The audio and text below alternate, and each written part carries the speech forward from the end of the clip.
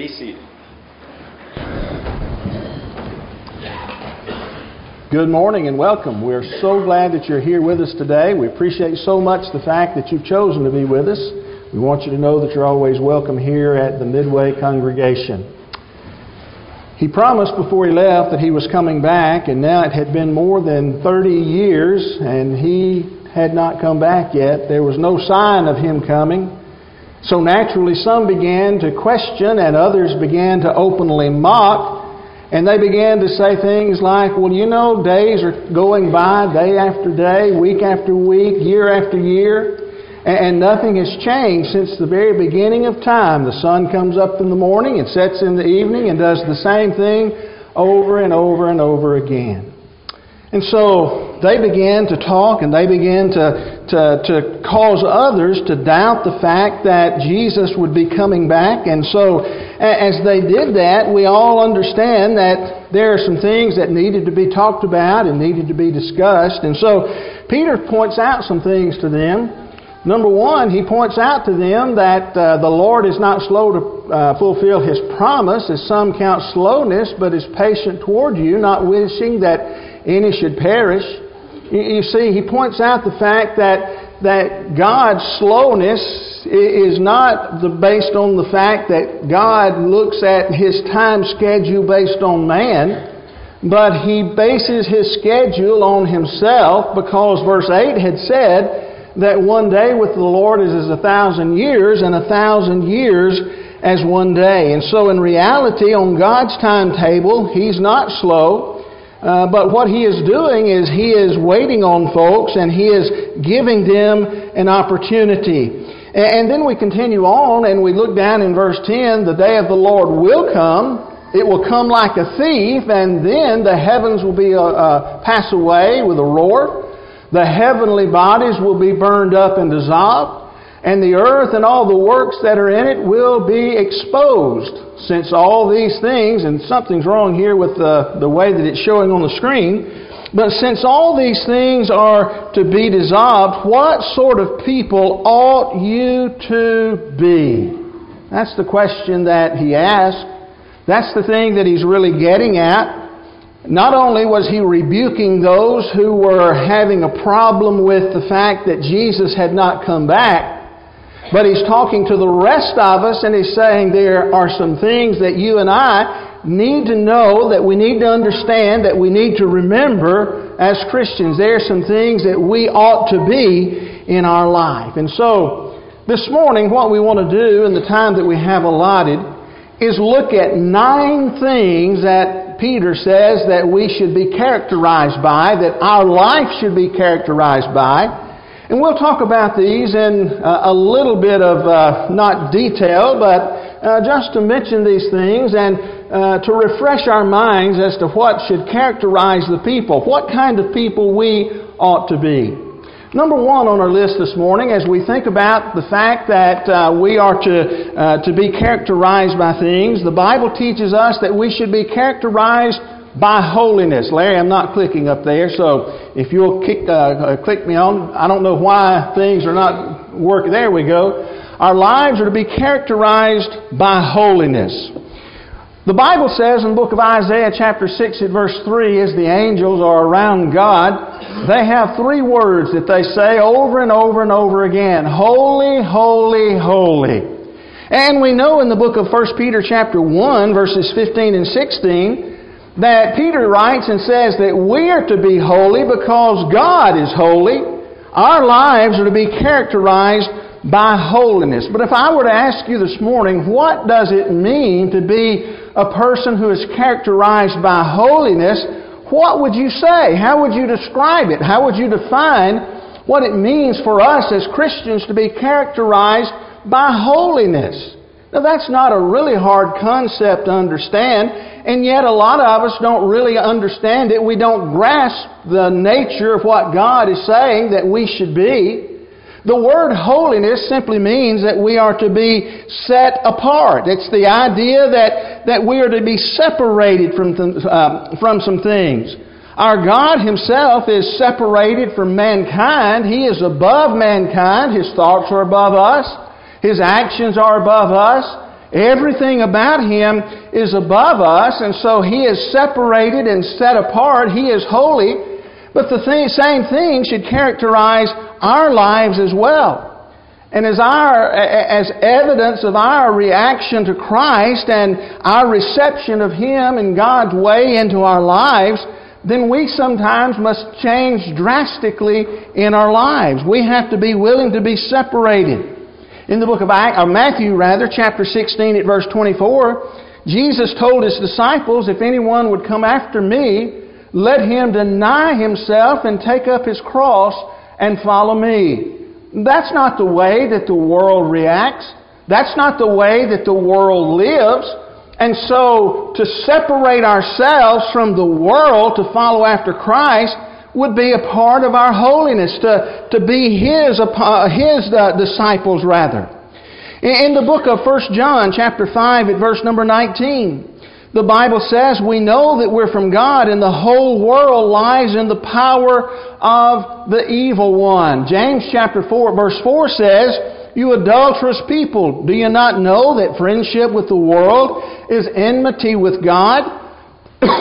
Therefore, whoever wishes to be a friend of the world makes himself an enemy of God. We're to be characterized by holiness. That may mean that we must change friends. It may mean that we must sometimes separate ourselves from family members. It may mean that we must separate ourselves from religious bodies in the world. But what we want and what we understand is that God wants us to be characterized by that separateness, that holiness that He is characterized by. And so number one on our list then, our lives are to be characterized by holiness. But in view of the fact that the earth will be burned up and that judgment will one day come, and by the way, let me just put in a plug for tonight. We are going to be talking about or answering the question, what will the judgment be like? And so be back tonight with us at 5 o'clock as we begin a study of that. But in view of all of that, that's Peter's argument here. Not only should we be holy, but our lives are to be characterized by godliness. By godliness. Somebody might say, well, you know, as we think about godliness, isn't that related to holiness? Well, in a sense it is. If you continue reading there in 1 Peter chapter 3, verse 12, we understand that he's talking about the holiness and the godliness that we're to have. But what does it mean to be godly? What is it that he's talking about here? Excuse me. The word godliness means reverence, respect, piety towards God. In Vine's expository dictionary, he sort of helps us to understand it a little bit when he talks about how holiness, or rather godliness, means piety characterized by Godward attitude which does that which is pleasing to God. Godliness is the idea of we shape our lives to be doing the things and thinking the things and acting the ways that please God. That's what godliness is all about. And so, as you think about that, you know, when we become a Christian, our life is to be a life that pleases God. The New International Standard Bible Encyclopedia says, its character and conduct determined by the principle of love or reverence, fear of God in our heart. And so we have that love, but that love and that reverence for God moves us to do the things that are pleasing to Him. How many of you remember a man in the Old Testament by the name of Enoch? Now, I have a grandson who's named after that Enoch, but this Enoch was special in the Old Testament. What's one thing that's special about Enoch? The thing that we remember about Enoch is that Enoch is only one of two men who did not suffer death as we know it, but was taken by God into heaven. He walked with God. He was not, for God took him, according to the book of Genesis, chapter number 5. And so Why would God do that for Enoch? Well, the answer to that is found in the book of Hebrews chapter 11 at verse number 5 in the New Testament. God chose to let us have just a glimpse of why He would do what He did with Enoch. The Bible says, by faith Enoch was taken up so that he should not see death, and he was not found because God had taken him. Excuse me. But now, before he was taken up, he was commended as having pleased God. You see, Enoch was a godly man. His life was characterized by godliness. Godliness means that we have a very practical awareness of God in every aspect of our life. Whatever it is we're doing, we think about God. How does God want me to handle this? How does God want me to answer a person? How does God want me to do this or that in my life? Would God want me to go here? Would God want me to whatever? You know, everything about our life must be characterized by our love for God and our respect for God, so that we want to live our life so that we please God. We begin to learn how to look at every aspect of our life through this perspective, and when we do, we become godly people. We need to focus our thoughts on things that please Him. Actions alone are not godliness. Morality alone is not godliness. There are many folks in our world, even atheists, who don't steal or kill or do all of those kinds of things, but that does not mean that they're a godly person. It's when we seek to please our God. So number one, our life is to be characterized by holiness. Number two, our life is to be characterized by godliness. But then number three, I want you to look at verse number 12 of 2 Peter chapter 3 at verse number 12.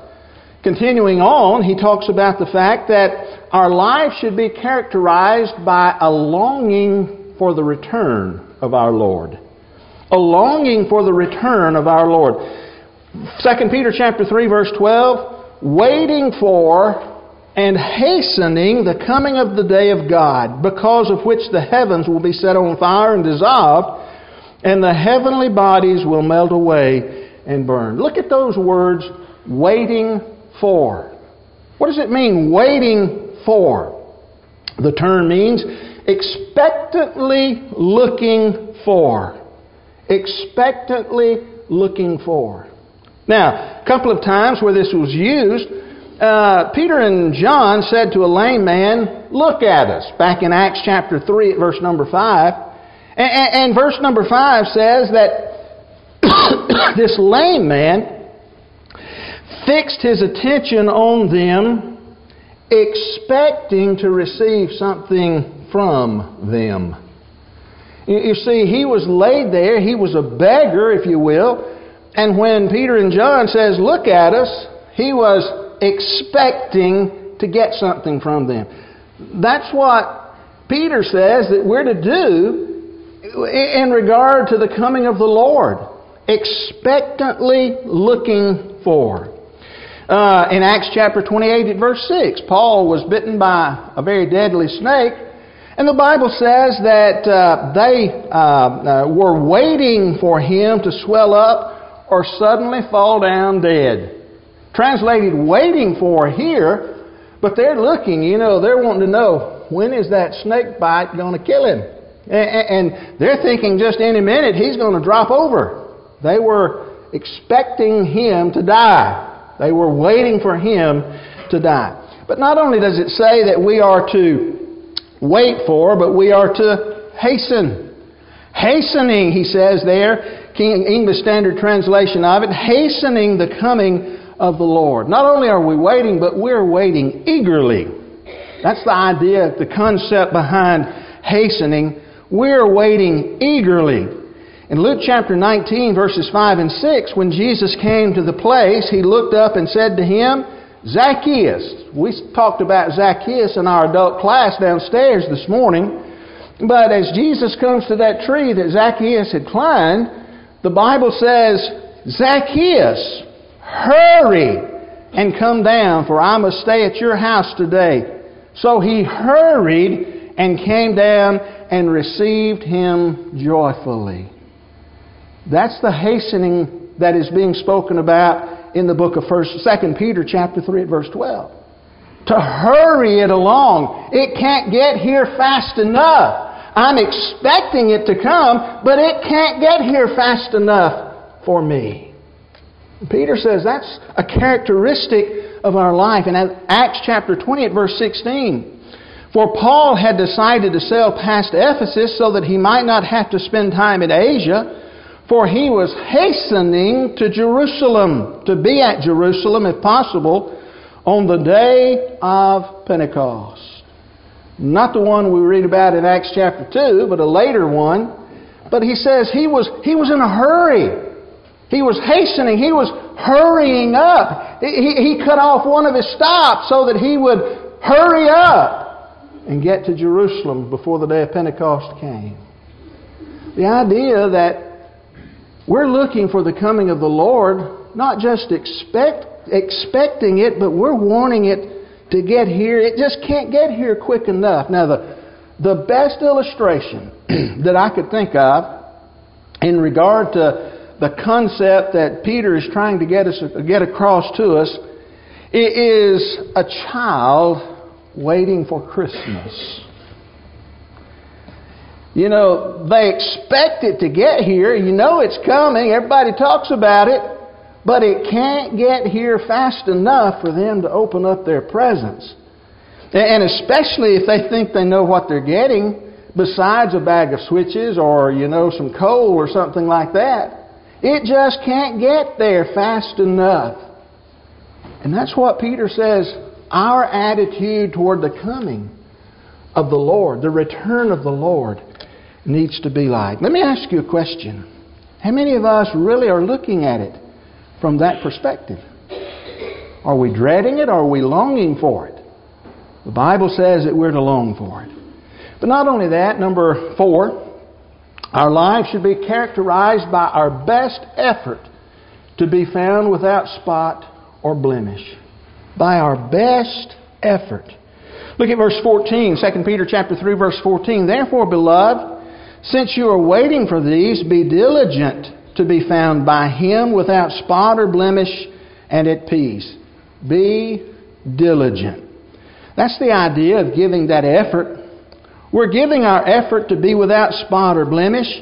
How do we do that? Well, number 1, we have our sins washed away. Acts 22, verse 16.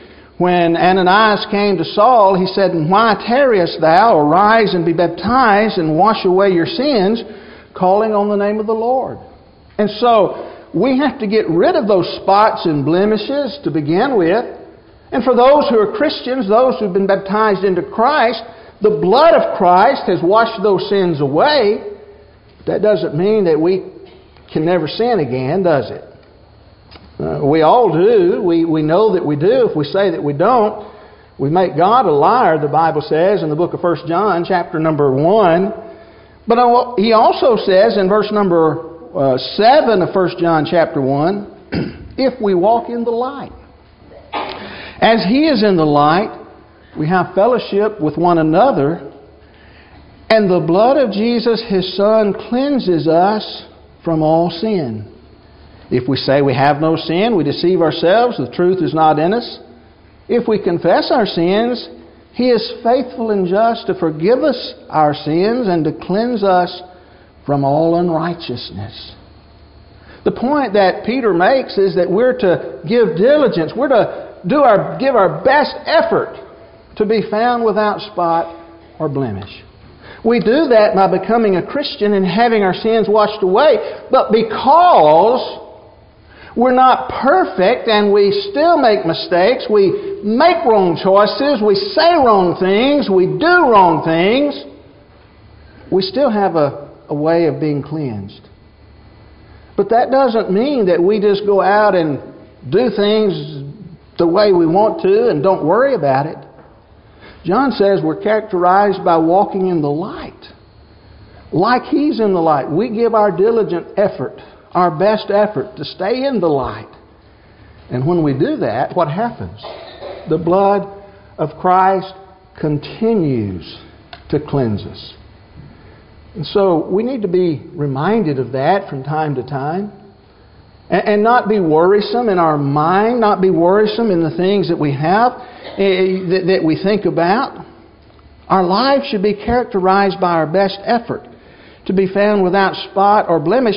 But you know what? In verse 14, Peter wasn't finished without being found without spot or blemish.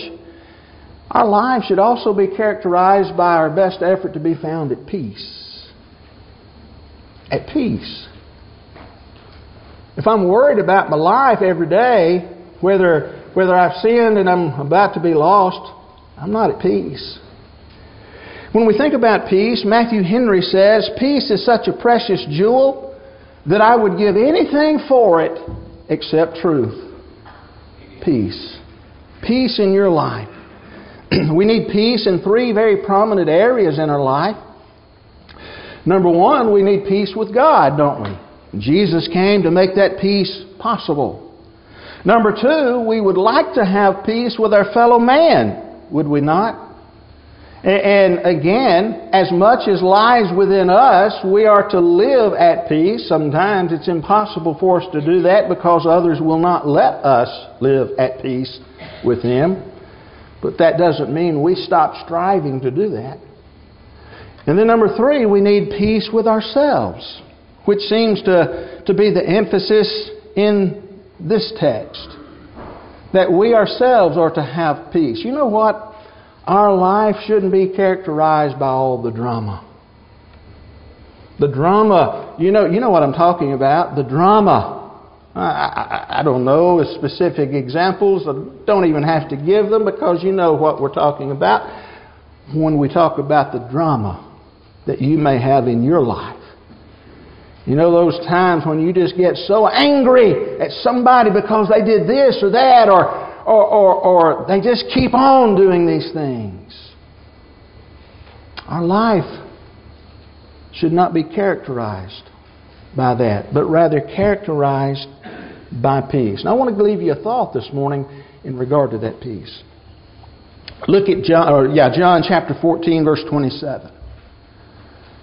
And I want you to notice not the last thing that Jesus said, but one of the last things that He said to His apostles on the night before His crucifixion. John chapter 14, verse 27, peace I leave with you. My peace I give to you. Not as the world gives do I give to you. Let not your hearts be troubled, neither let them be afraid. Peace I leave with you. My peace I give to you. How do you think Jesus is going to react when He returns if He finds that we have lost that peace that He left for us? You know, we didn't get to it in our Bible class downstairs. We read about it a little bit on Wednesday night up here in the adult class in the auditorium. But there was a master who went into a foreign country to receive his kingdom, and he left some money with 10 of his servants. And the first one took 1 mina and he made 10 additional. The second one came around. He said, I brought you 5. Gets on down. Another one comes up and he says, well, you know what? I hid your money. And that master wasn't real pleased. What do you think Jesus is going to think if we've lost the peace that He came to give us? Our life should be characterized by peace. Our life should also be characterized by an understanding that God's patience affords time for salvation. Some take God's delay in sending Jesus back as a sign that He's soft on sin. Others seem to think at least, that they can take God's delay to procrastinate in their obedience to God and to living for Him. Peter says He is just patiently giving time for all who will to come to Him. That's what His idea is. His patience. He's wanting everyone to be saved. 2 Peter chapter 3 at verse number 9. But we should not count His patience, His delay, as something that gives us authority for anything else other than to hasten the day, expectantly wait on His coming. And if we make a mistake or we know others who are not living right, we use that time and we use it wisely. Paul would write it this way in Romans chapter 2 at verse number 4. Or do you presume on the riches of His kindness and forbearance and patience, not knowing that God's kindness is meant to lead you to repentance? What are you waiting for? God is giving the time, but God's patience will run out. And you know in 1 Peter chapter 3 at verse 20, it ran out with the people on Noah's day, in Noah's day. He gave them 120 years. And there finally came the day when God said to Noah, get into the ark. God shut the door and it began to rain. Next, our lives should be characterized by our guarding against being caught up in error. Verse 17. You therefore, beloved, knowing this beforehand, take care that you're not carried away with the error of lawless people and lose your own stability.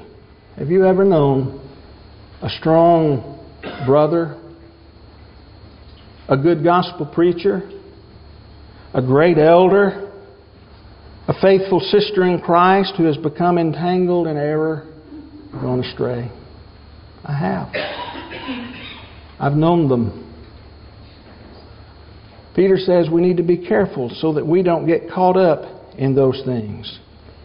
You know, even Peter and Barnabas got caught up in the Jewish heresy that we read about in the book of Galatians chapter 2 verses 11 through 14. Both of them were great men.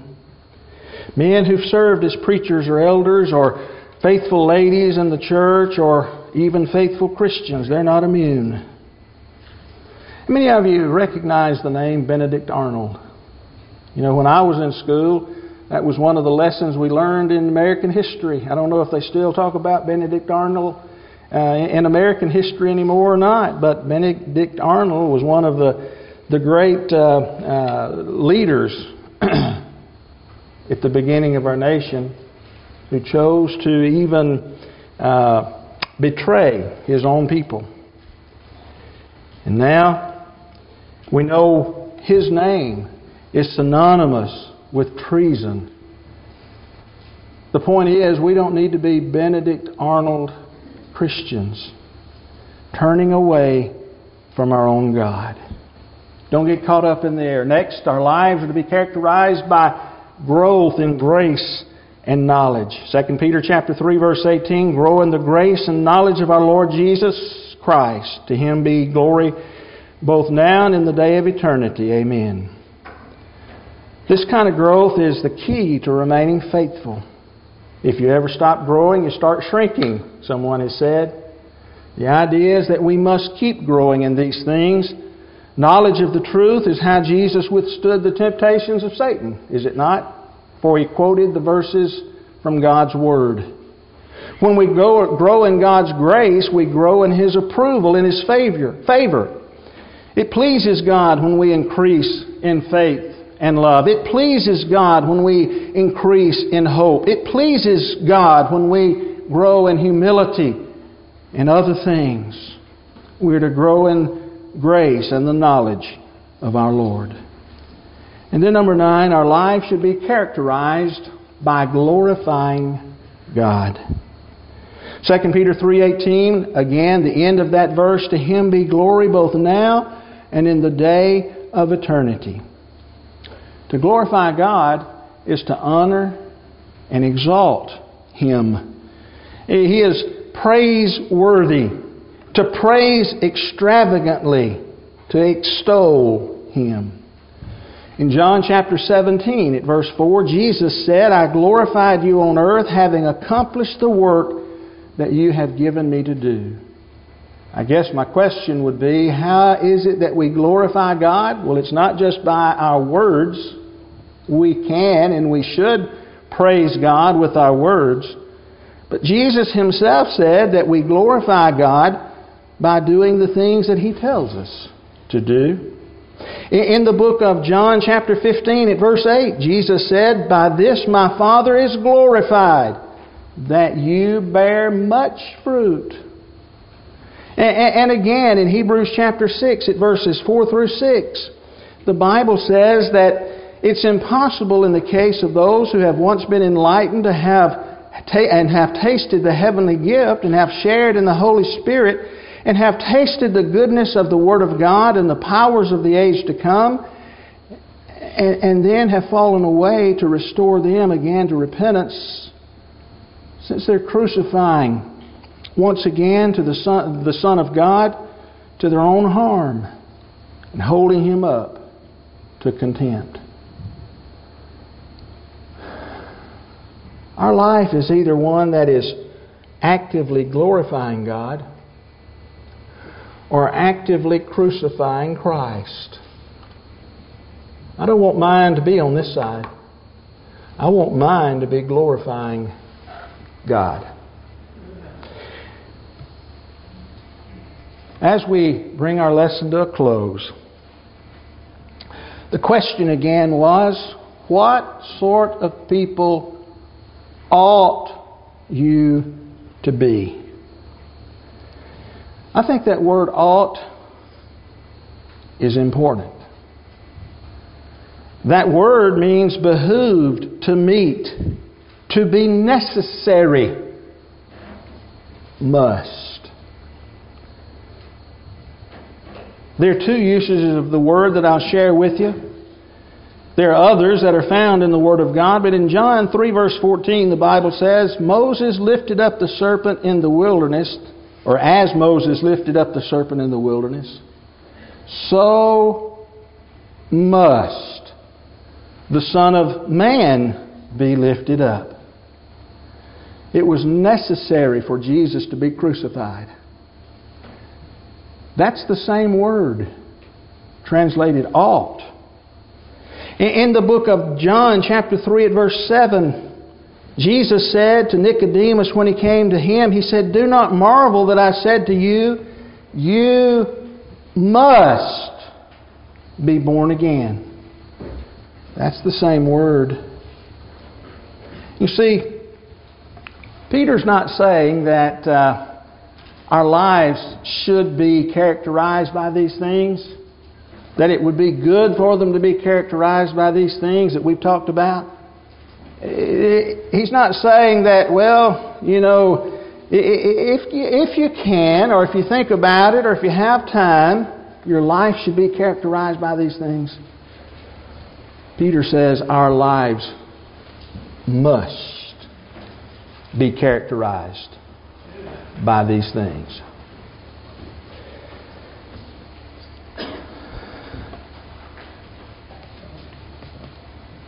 Each one of us this morning needs to apply for 2 Peter chapter 3, verse 11 to our own life.